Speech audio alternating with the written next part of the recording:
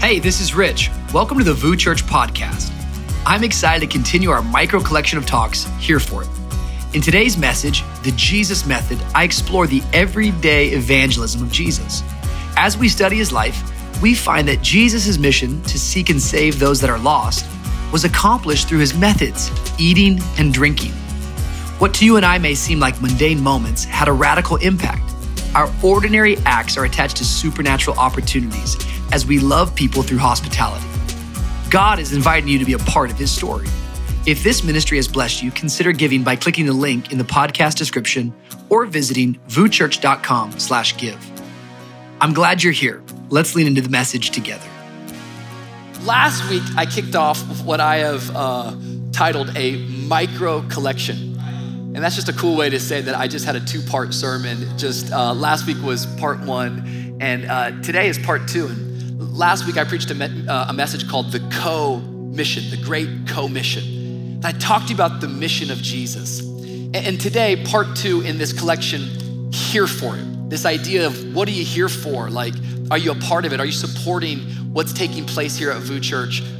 Today, part two, I want to preach from the thought, the Jesus Method. The Jesus Method. Sort of an interesting title, but I think it's gonna encourage you today. I think it's gonna be helpful as we look at God's word. But just to define right up front, this word method, this is what the word method means. It means a procedure, a technique, or a way of doing something, especially in accordance with a definite plan. So all of us out there, we all have methods to certain things. Some of you, how many know there's a method to your madness, right? Come on, somebody. I have methods and I have ideas and systems towards the plan that I have for my life. I have methods for how I start my morning. I have methods for how I travel. Anyone out there? I travel like every other week, so I have a method to how I travel. And if you travel with me, you're gonna adopt that method as well. I don't believe in checking bags. How many know checking bags? That's where stuff gets scary. I'll travel the world with a carry-on bag, amen? There's a method to it. My latest method is putting my kids to sleep. Any parents out there, you got a method for this? Some of you are like, yeah, I drug them, I know. Okay, there's a whole method of putting my two boys to sleep. Like it's a process. I have a plan, which is go to sleep, but in order to get them to go to sleep, there's a method to reaching that result. It starts with about 30 minutes before bedtime going, hey guys, in 30 minutes, we're going to sleep. To which my son goes, 3 more minutes. I'm like, yeah, dude, I just said 30, okay? He doesn't understand time, but 3 more minutes to him just means, more time. And so finally after the 30 minutes, it's like, I've warmed him up, and then I get the bottles. And it's like, all right, boys, bottles. They're like, yeah, when these kids look like sophomores in college, spring break, Daytona Beach with bottles. Bottles. I'm like, bro, chill out, okay?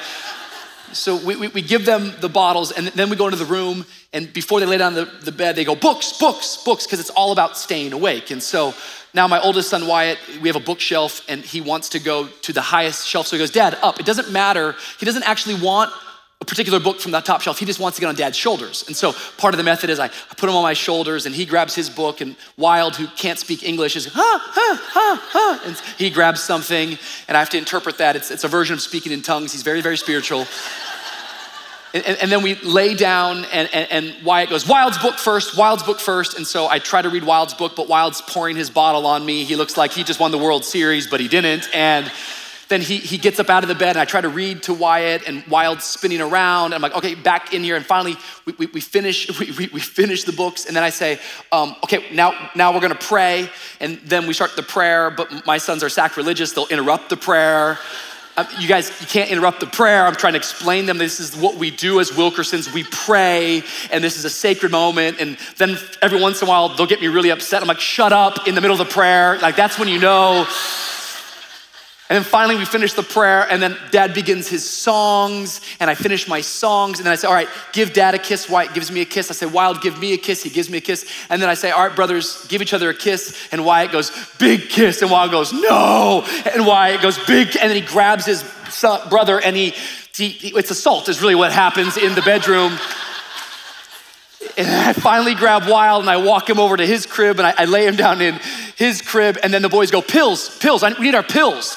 and their pills are their vitamins. And so I give my sons magnesium every night. I don't know if doctors agree with that or not, but it puts them to sleep, amen? And I come back with pills, and then there's 2 more requests, and then finally, the 45-minute process, there's a method to the madness. They go to sleep. Come on, somebody, they go to sleep. We all have methods. We all have methods to achieving the plans that we have in our life. Some of our methods happen by default. Other methods happen by design. And last week, we took time to preach about the fact that Jesus came to this earth with a mission in mind. Jesus came to this earth to seek and save lost people. He came to save people. And last week, we discovered his mission, and we asked the question, are you here on this earth for your mission or for Jesus's mission? Because a lot of people are like, especially Christians, it's confusing. They're like, I'm just looking for my purpose. Yo, you don't have to find your purpose. Just take on Jesus's mission.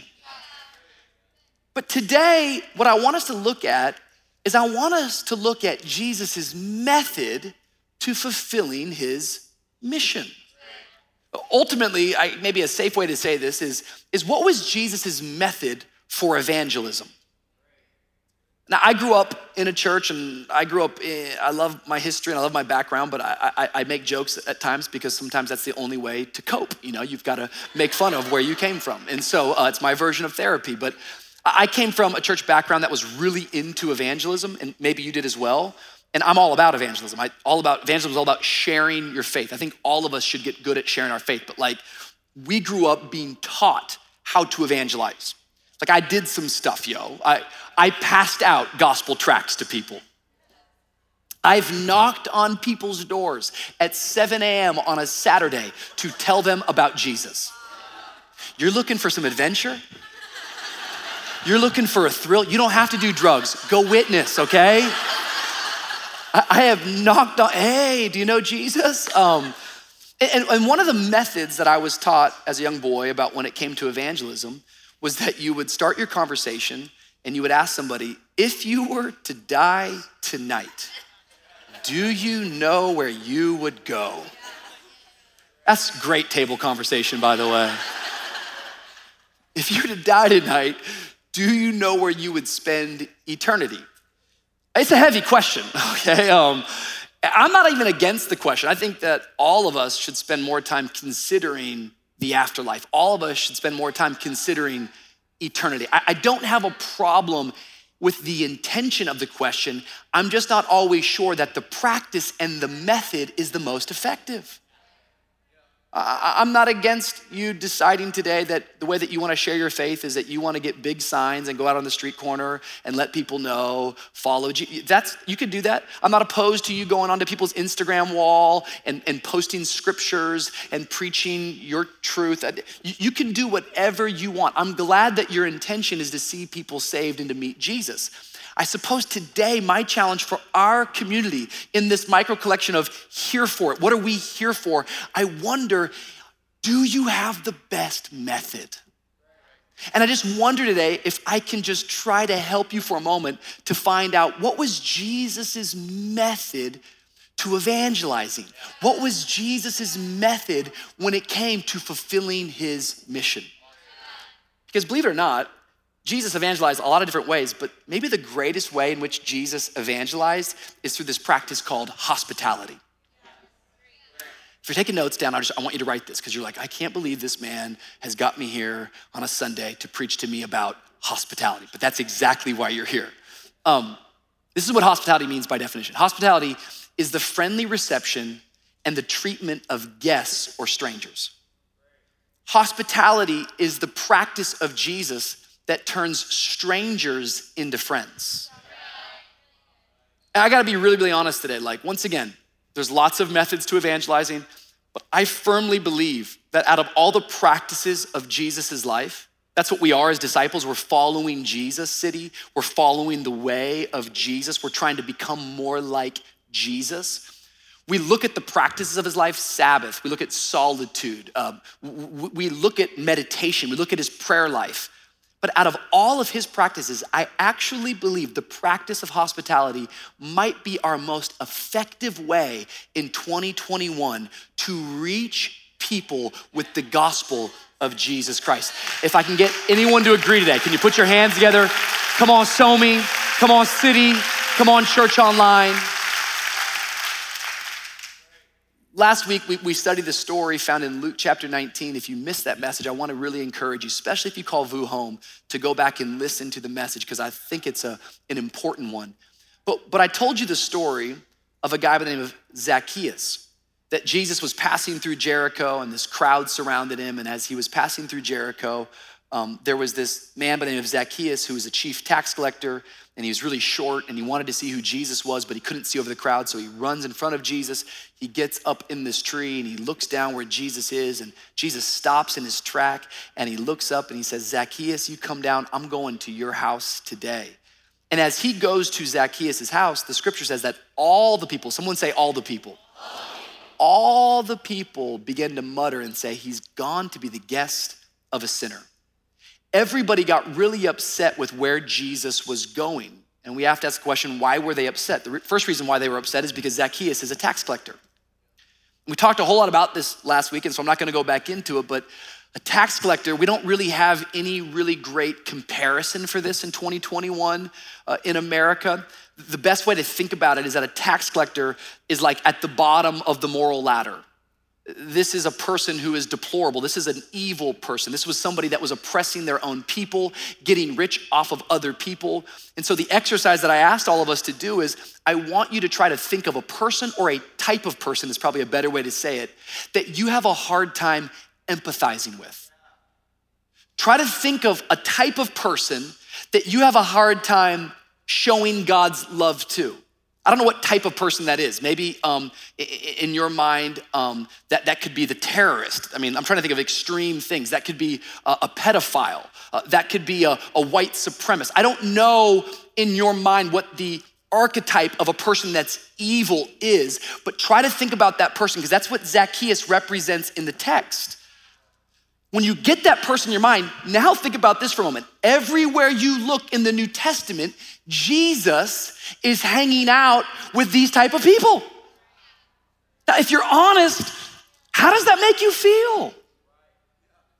Like, if you're really honest, like, it's cool to preach, but to really step back and think about it and try to translate it to today, how do you feel with Jesus in a circle with guys who are part of ISIS trying to reach them and trying to save them? I don't know, it's kind of confusing to me. It's pretty radical to say the least. And so when I start to see the text that way, it's like, yeah, I might be a little upset too. It's always easy, right, to preach against the Pharisee until you recognize we all have a Pharisee inside of us. It's always easy to be like, oh, all you religious people, until you're like, I am a religious person. I don't like that. I don't like that level of love. I don't know if I feel okay with that. This is challenging me to a deep level. But it wasn't just the simple fact that he was around this tax collector. The second part that everyone was upset with was that Jesus was gonna share a meal with him. It was about the fact that Zacchaeus was a tax collector and that Jesus was going to break bread with the tax collector. And this is what's wild, is that everywhere you turn in the New Testament, Jesus is breaking bread with tax collectors and prostitutes and these people that society says you do not belong. And what does meals represent? Meals represents, they were boundary markers. Meals were not just a way to say who was in. Meals were a particular way to say who is out. And just think about like history for a moment, because this isn't just like Jewish history. This isn't just that time period. Just think about even our modern history. Think about the civil rights movement. Think about that one of the ways that Black people in our nation were oppressed was this thing called segregation, that you can't eat in the same place as a white person. What was it? It was a fence to say, I'm gonna keep you out. But even now today, if you really think about it, just think about this, the idea of breaking bread and eating and drinking and hospitality. Most of us, if we're being honest in the room, we tend to only eat with people that look like us, think like us, come from our background, have the same skin color as us, are from the same socioeconomic background, have the same level of education.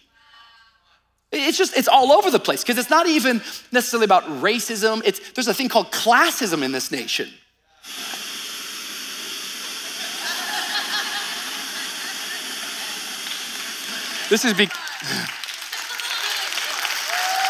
That's 2 weeks in a row. Check. How many know the Lord does not, the Lord is, he's trying to speak to us. Is this good? Check. Am I on? Check. Check.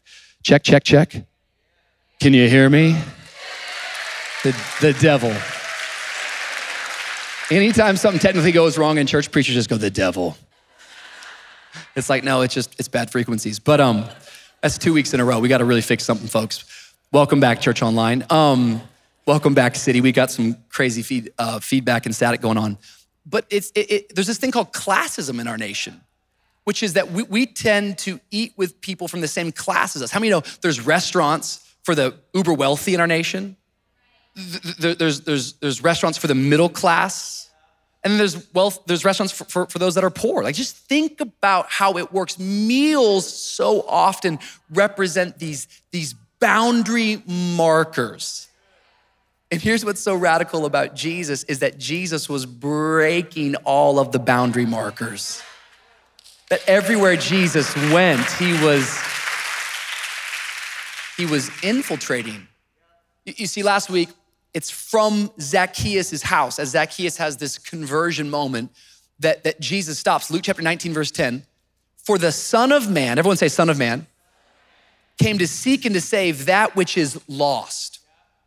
Right there from Zacchaeus' home at a meal, not in a church service, but at the table, bread on the table, wine on the table, he stops and he announces the Son of Man came to seek and save the lost. Jesus was giving us his mission. Everyone say mission. Now, this phrase, Son of Man, it represents an Old Testament language of prophecy. This was Jesus referencing what the prophets had spoken about him, that he is the Son of Man that would come, meaning Jesus is saying, I am the Messiah. It's very important that you understand that in Luke's gospel, because Jesus only does this 2 times in Luke's gospel. This is one moment. In a moment, I'm gonna show you the second moment. He's saying, I'm God, and I, as God, came to this earth to seek and save the lost. And where does he do it from? He does it from this meal. Now, the second time that we see him do this is Luke chapter 7. This is all in the same gospel. Luke 7, verse 23 is the other moment where Jesus uses the phrase, Son of Man. There's a whole lot happening in Luke chapter 7. This is a chapter that's very dear to my heart. I wrote an entire book called Sandcastle Kings off of one chapter in the Bible. It was all from Luke 7. But right here in this story, what's taking place is that John the Baptist is in a prison cell and he's awaiting his execution. And as he's in this prison cell waiting to be executed, he starts to doubt who Jesus is. How many know that when you start going through difficult times, that's when your faith really comes into play? Anybody can serve God on the mountaintop. The question is, can you serve God in the valley? How many know? Prosperity will bring you friends. Poverty will prove your friends. So here's John the Baptist, this great prophet, the last Old Testament prophet that we have. He's in a prison cell and he's about to die. And because of it, he's going, wait a minute, this is not how I thought this whole story would end. I actually thought that the Messiah would come, that I would prepare the way, and then we would rule and reign right here and now. Why am I in a prison cell and I have obeyed and done my part? And so he sends his disciples to Jesus and he says, hey, are you the one to come or should we expect someone else? How many know that when our expectations aren't met, we start to doubt? He had a different expectation, but Jesus sends back to John. He quotes the prophet Isaiah. He says, the lame walk, the deaf hear, blinded eyes are open, and the good news is preached to everyone. And he says, blessed are you, John, if you do not fall away on account of me. It's heavy, heavy lines. Like, I firmly believe that we will face suffering as believers. I firmly believe that suffering oftentimes is a part of God's plan, that suffering, it doesn't have to define our life, but it will refine our life. and he sends back this word, and what he's saying is, John, I'm not gonna save you the way that you wanna be saved. John, you're gonna die in that prison, but you will be blessed if you don't give up now. And so they go back with the word, and as they go back with the word, Jesus starts to talk about John. He says, John's really the greatest man ever born of a woman, says really great things about John. But then he starts to speak to the crowd. And this is where we pick up. This is the second time in Luke's gospel that Jesus refers to himself as God. Watch this. Luke 7, verse 33. For John the Baptist came neither eating bread nor drinking wine, and you say he had demons. It's kind of funny in life because if you live your life for people, you'll discover at some point that you'll never be able to please them. Like a critical spirit is birthed from the critic. And if you're trying to live your life to appease the world, you'll discover you can never please them, because here comes John the Baptist. He doesn't eat bread, he doesn't drink wine. They say that man's got a demon.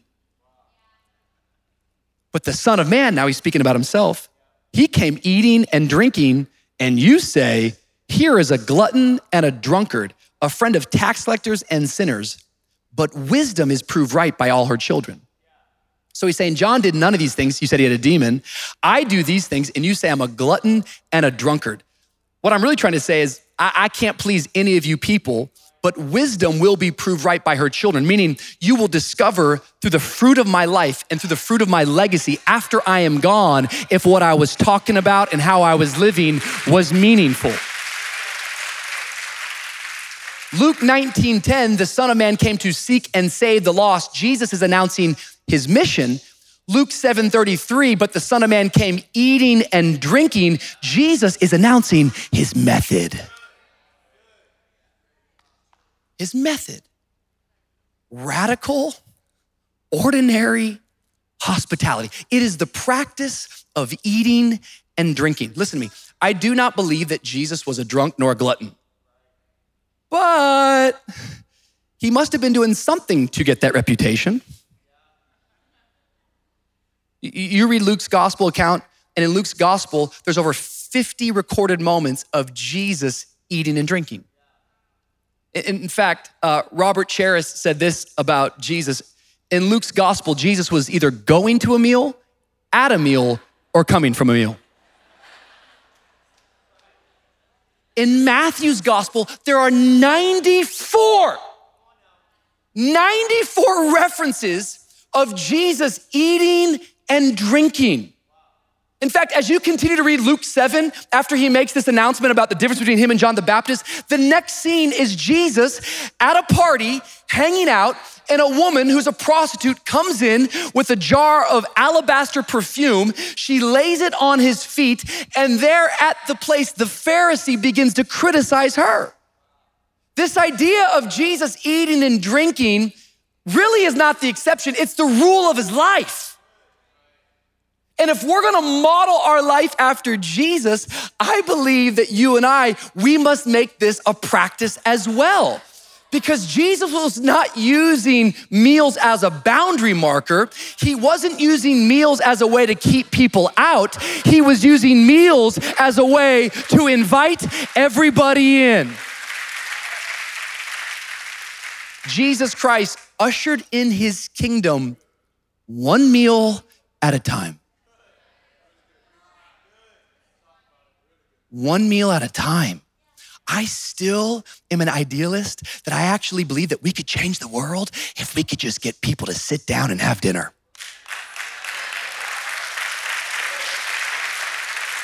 I mean it. I'm in the polarizing world that we live in.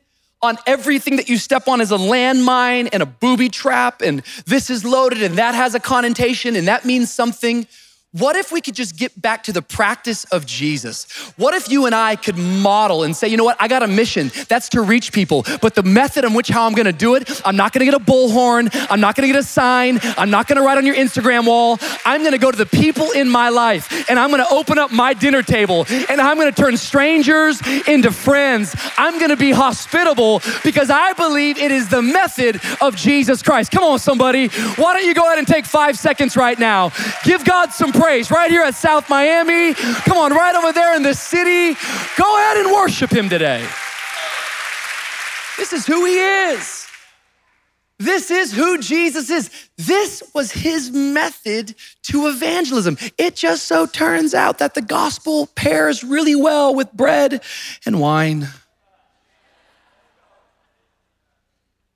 There's something about the dinner table. There's something about sharing a meal. There's something about being hospitable that truth tends to go down better. And so I just want to give us, once again, this is a micro collection for our house and for our church. This is not for your friends. This is not for the guests. This is for people that call VU home. And this weekend at Team Conference, I'm going to put some more legs to all of this that I've been teaching.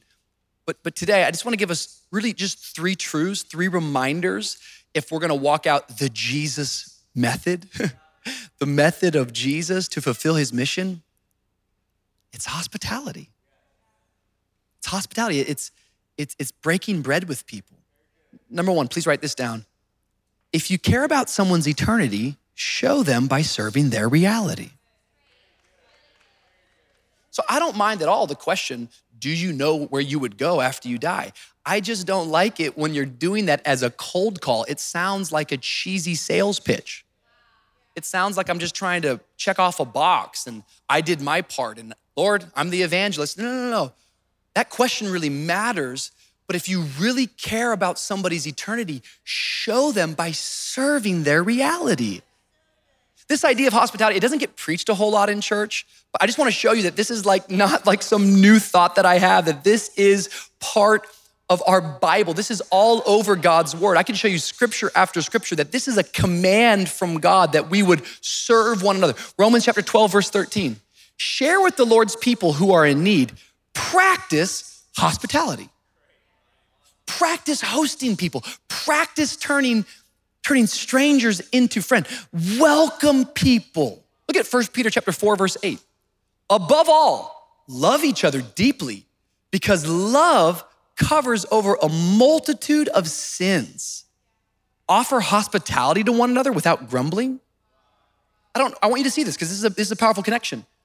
It says love covers over a multitude of sins. The way that we cover a multitude of sins is by offering one another hospitality.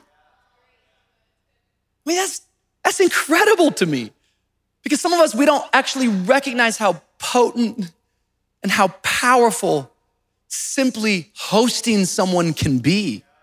Look at what Paul writes to young Timothy. He's given him requirements of leadership. I'm gonna read you 7 verses. 1 Timothy chapter 3, verse 1. Here is a trustworthy saying. Whoever aspires to be an overseer, meaning you wanna be a leader in God's house. Whoever aspires to be an overseer desires a noble task. Now, the overseer is to be above reproach. That's to live your life in a way that's got character. Faithful to his wife. Temperate. That means living a life of moderation, not out of balance, not given over to addictions, not actually having a rhythm to your life. Self-controlled, respectable. Watch this. Hospitable. Hospitable. Able to teach, not given to drunkenness, not violent, but gentle, not quarrelsome, not a lover of money. He must, watch this, manage his own family well and see that his children obey him. And he must do so in a manner worthy of full respect. If anyone does not know how to manage his own family, how can he take care of God's church? Bars. That's like, whoa, we could talk about that another time. Watch this. He must not be a recent convert. You want to lead at VU Church? It's not that difficult, but you're going to go 4 weeks to the growth track. Why? Because we want to get to know you. We want to tell you about what we believe. We want to discover what you believe. We want to help answer your questions. We're not looking to empower a recent convert. We want to disciple and develop people. He must not be a recent convert or he may become conceited and fall under the same judgment as the devil. He must also have a good reputation with outsiders so that he will not fall into disgrace and into all of the devil's traps.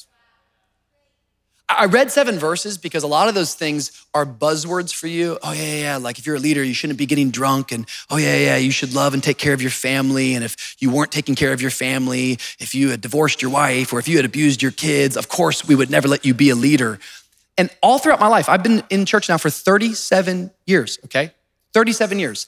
I have watched pastors and leaders be sat down for all different types of things, moral failings, sexual immorality, stealing money, bullying people.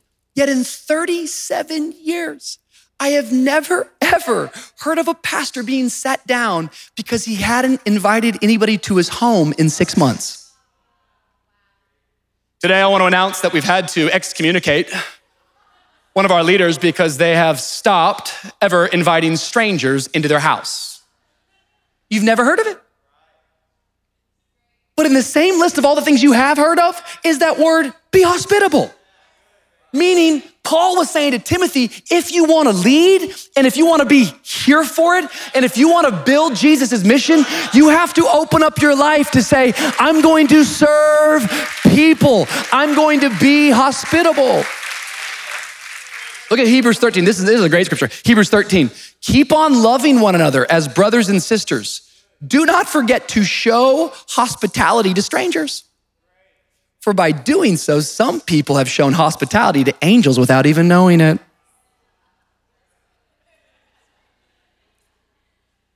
You have no idea. You have no idea who is in your presence. You have no idea. You ever been to like a restaurant before and like at the end of the restaurant, you discovered somebody in the restaurant maybe got your bill? I don't know if this has ever happened to you, but it's like, oh my gosh. What?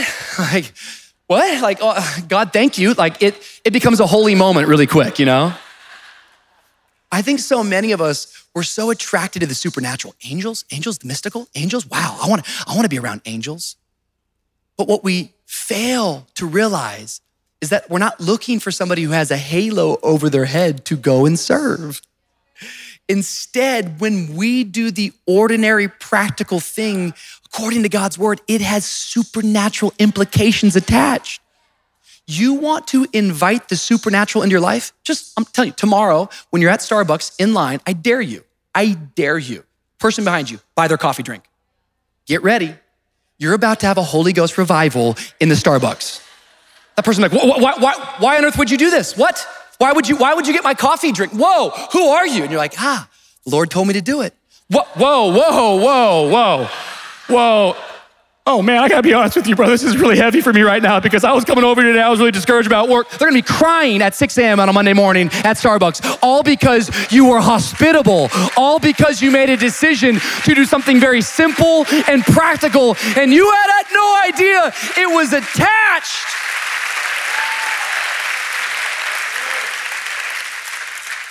This is the method of Jesus. It wasn't just, Zacchaeus, you're saved. It's Zacchaeus, I'm coming to your house and I'm gonna break bread to break the boundary marker and let all know this is how I fulfill my mission. Number one, if you care about someone's eternity, serve their reality. Number two, write this down. Here we go. This is really good, just helpful stuff. Sermons don't change people. Conversations do. This is important. So I want to be careful as I'm saying this because you're going, Rich, are you saying sermons don't matter? Of course sermons matter. This is what they matter. This is what I've given my life to. But I got to be honest with you. What I've learned and what my job is that sermons, they don't change people. Sermons are a catalyst for change. Sermons simply start a conversation. Go through your life. Think about all of your turning moments. Think about the way that God has formed you and your spiritual formation and how you've matured in the Lord and how you have developed. Sure, you probably heard a teaching or you had a moment in God's presence, but then it was followed up with conversations that put legs and practicality to what it is that God was calling you to do.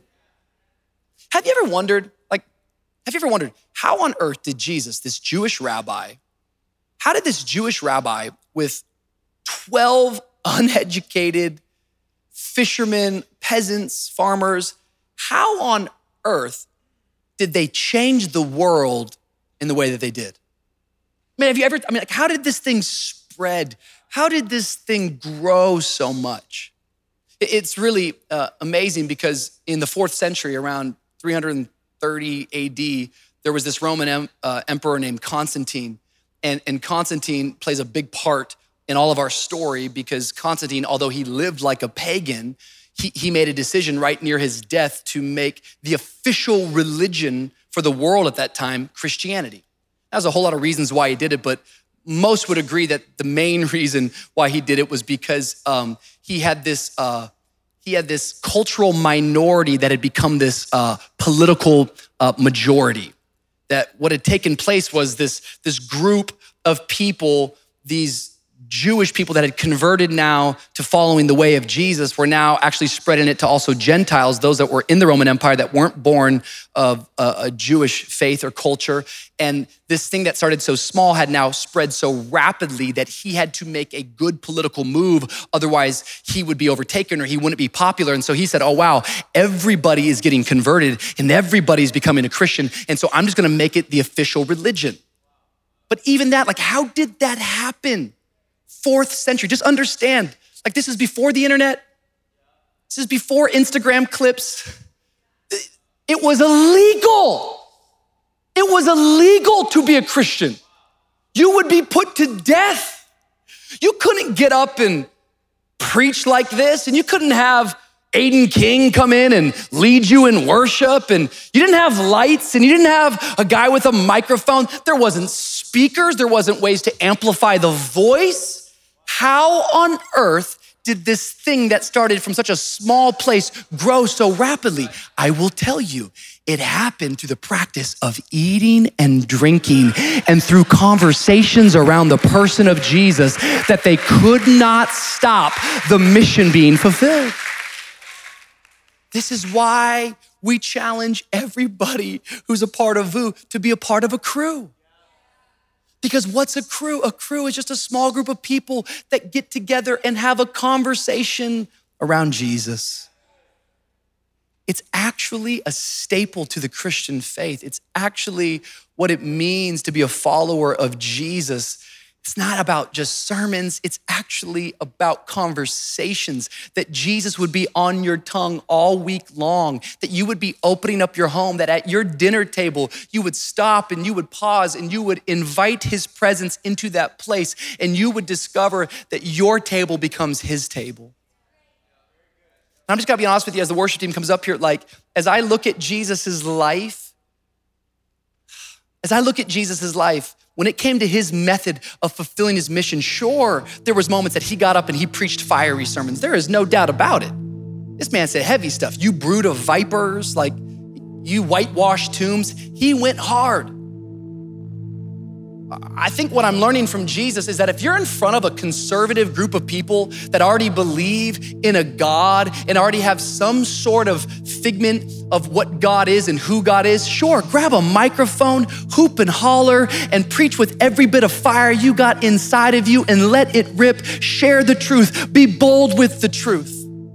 But friend, if you're talking to somebody who has been deeply hurt by the church, if you're talking with somebody who feels like they do not belong, if you're hanging with somebody who's on the fringe, if you're hanging with somebody that doesn't even believe in God, maybe have the sensitivity and maybe have a level of empathy to say, you know what, why don't you come over to my house? And let's just break bread. Let's have a glass of wine and let's just let the conversation begin. I don't have all the answers, but I know the answer. And I see Jesus preach bold message, but I also see Jesus allow prostitutes to come close to him. I see him with tax collectors that were deplorable, and he allows them to sit at his table and he has conversations. And it's not the sermon that changes them. It's the conversation that does. It's the method of Jesus. Lastly, today, as we close, my third and final point is simply this: do for one what you wish you could do for everyone. And I've said this a lot of times at VOO, and I just want to get it in our heart again. Do for one what you wish you could do for everyone. This is who we are. And today, like, I don't want you to like walk out and be like, that's it, okay, every Friday night we have to have, Shabbat dinner, and like it's gotta be perfect. And there's a difference between hosting and entertaining. Some of you get lost in the entertainment side. That's not what we're talking about. Hosting starts in your heart and then it shows up in your actions. For one, practically right now, I know you can't change the whole world, but you could start getting in a crew. You could sign up and say, I could lead a crew. I know enough about Jesus at this point. I'm not perfect, but I know who he is. I trust in God's word. I'd love to lead a crew. I'd love to create a place where strangers can become friends. Practically, make a decision. Every time I go to church, after church, I'm going to a meal with somebody. Just basic little traditions and systems that you can create in your life. I'm not gonna come to service and then just go home and go back to my regular routine. I'm gonna come to church and then I'm gonna go and have a meal with someone. If I come in the night, I'm gonna go have dinner. If I come in the morning, I'm gonna go and have lunch. I'm going to break bread and have a conversation around what it is that we just learned and what it is that we just talked about, because it's not the sermon that's gonna change me. The sermon was a catalyst to start a conversation, and I can't do it for everyone, but I can invite someone today from the courtyard. I can invite someone today in the city. Just do for one what you wish you could do for everyone. Sometimes we get so overwhelmed, I wanna do more. But it's this desire to do more that sometimes renders us to doing nothing. This idea that I'm here for it, I'm on the co-mission with Jesus. I got a co-mission. He doesn't need me, but he wants me. Whew. I know what his mission is to seek and save lost, those that are on the outside. He wants to make them come on the inside, but his method, it's not a bullhorn, it's not a blog post, it's not nasty comments, it's not tweeting at people, it's just ordinary hospitality that has radical implications. It's amazing because we get the word hospitality from the word hospital. And hospital comes from a Latin word, hospice, which is this idea of the strangers and foreigners becoming our guests, that we would look after them, that we would host them. It's amazing because I know in the world that we live in today, there's a whole lot of people that would like to create a new narrative around Christianity. There's a whole lot of people that would like to declare that Christianity is an oppressive movement, that Christianity has held people back. And no doubt there's truths to different parts of our movement that we're not proud of all of our history. But if you actually study our history, almost any historian would have to agree that Christianity has done more for hurting and broken people than any other movement on the planet. Did you know that hospitals were started from 4th century Christians? Because they took these words and said, wow, I don't know what that person believes, but if they're sick in their body and we have a way to treat it, let us be the ones to go first. I don't know if they'll ever join us or not, but whether they ever get converted and whether they ever get saved for eternity, I care so much about their reality because he's already purchased mine. We have hospitals today because of the Christian movement.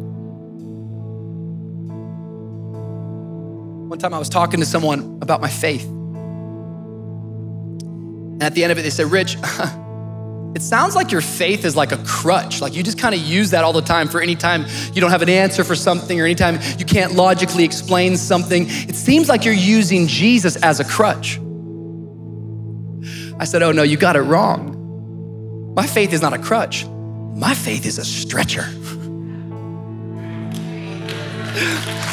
I'm not leaning on Jesus. He is carrying me every step of the way. I would not be here today without his love, without his mercy, without his grace. He served me, therefore I can serve others.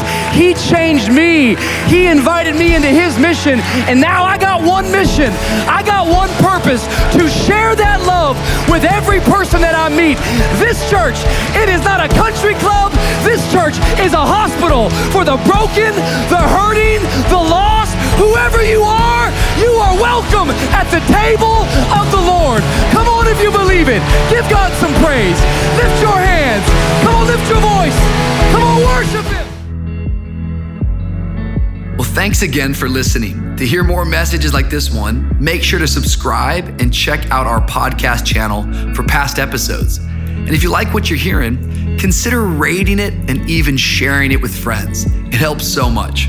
For more content from VOO and to connect with us, go to VooChurch.com. We love you. The best is yet to come.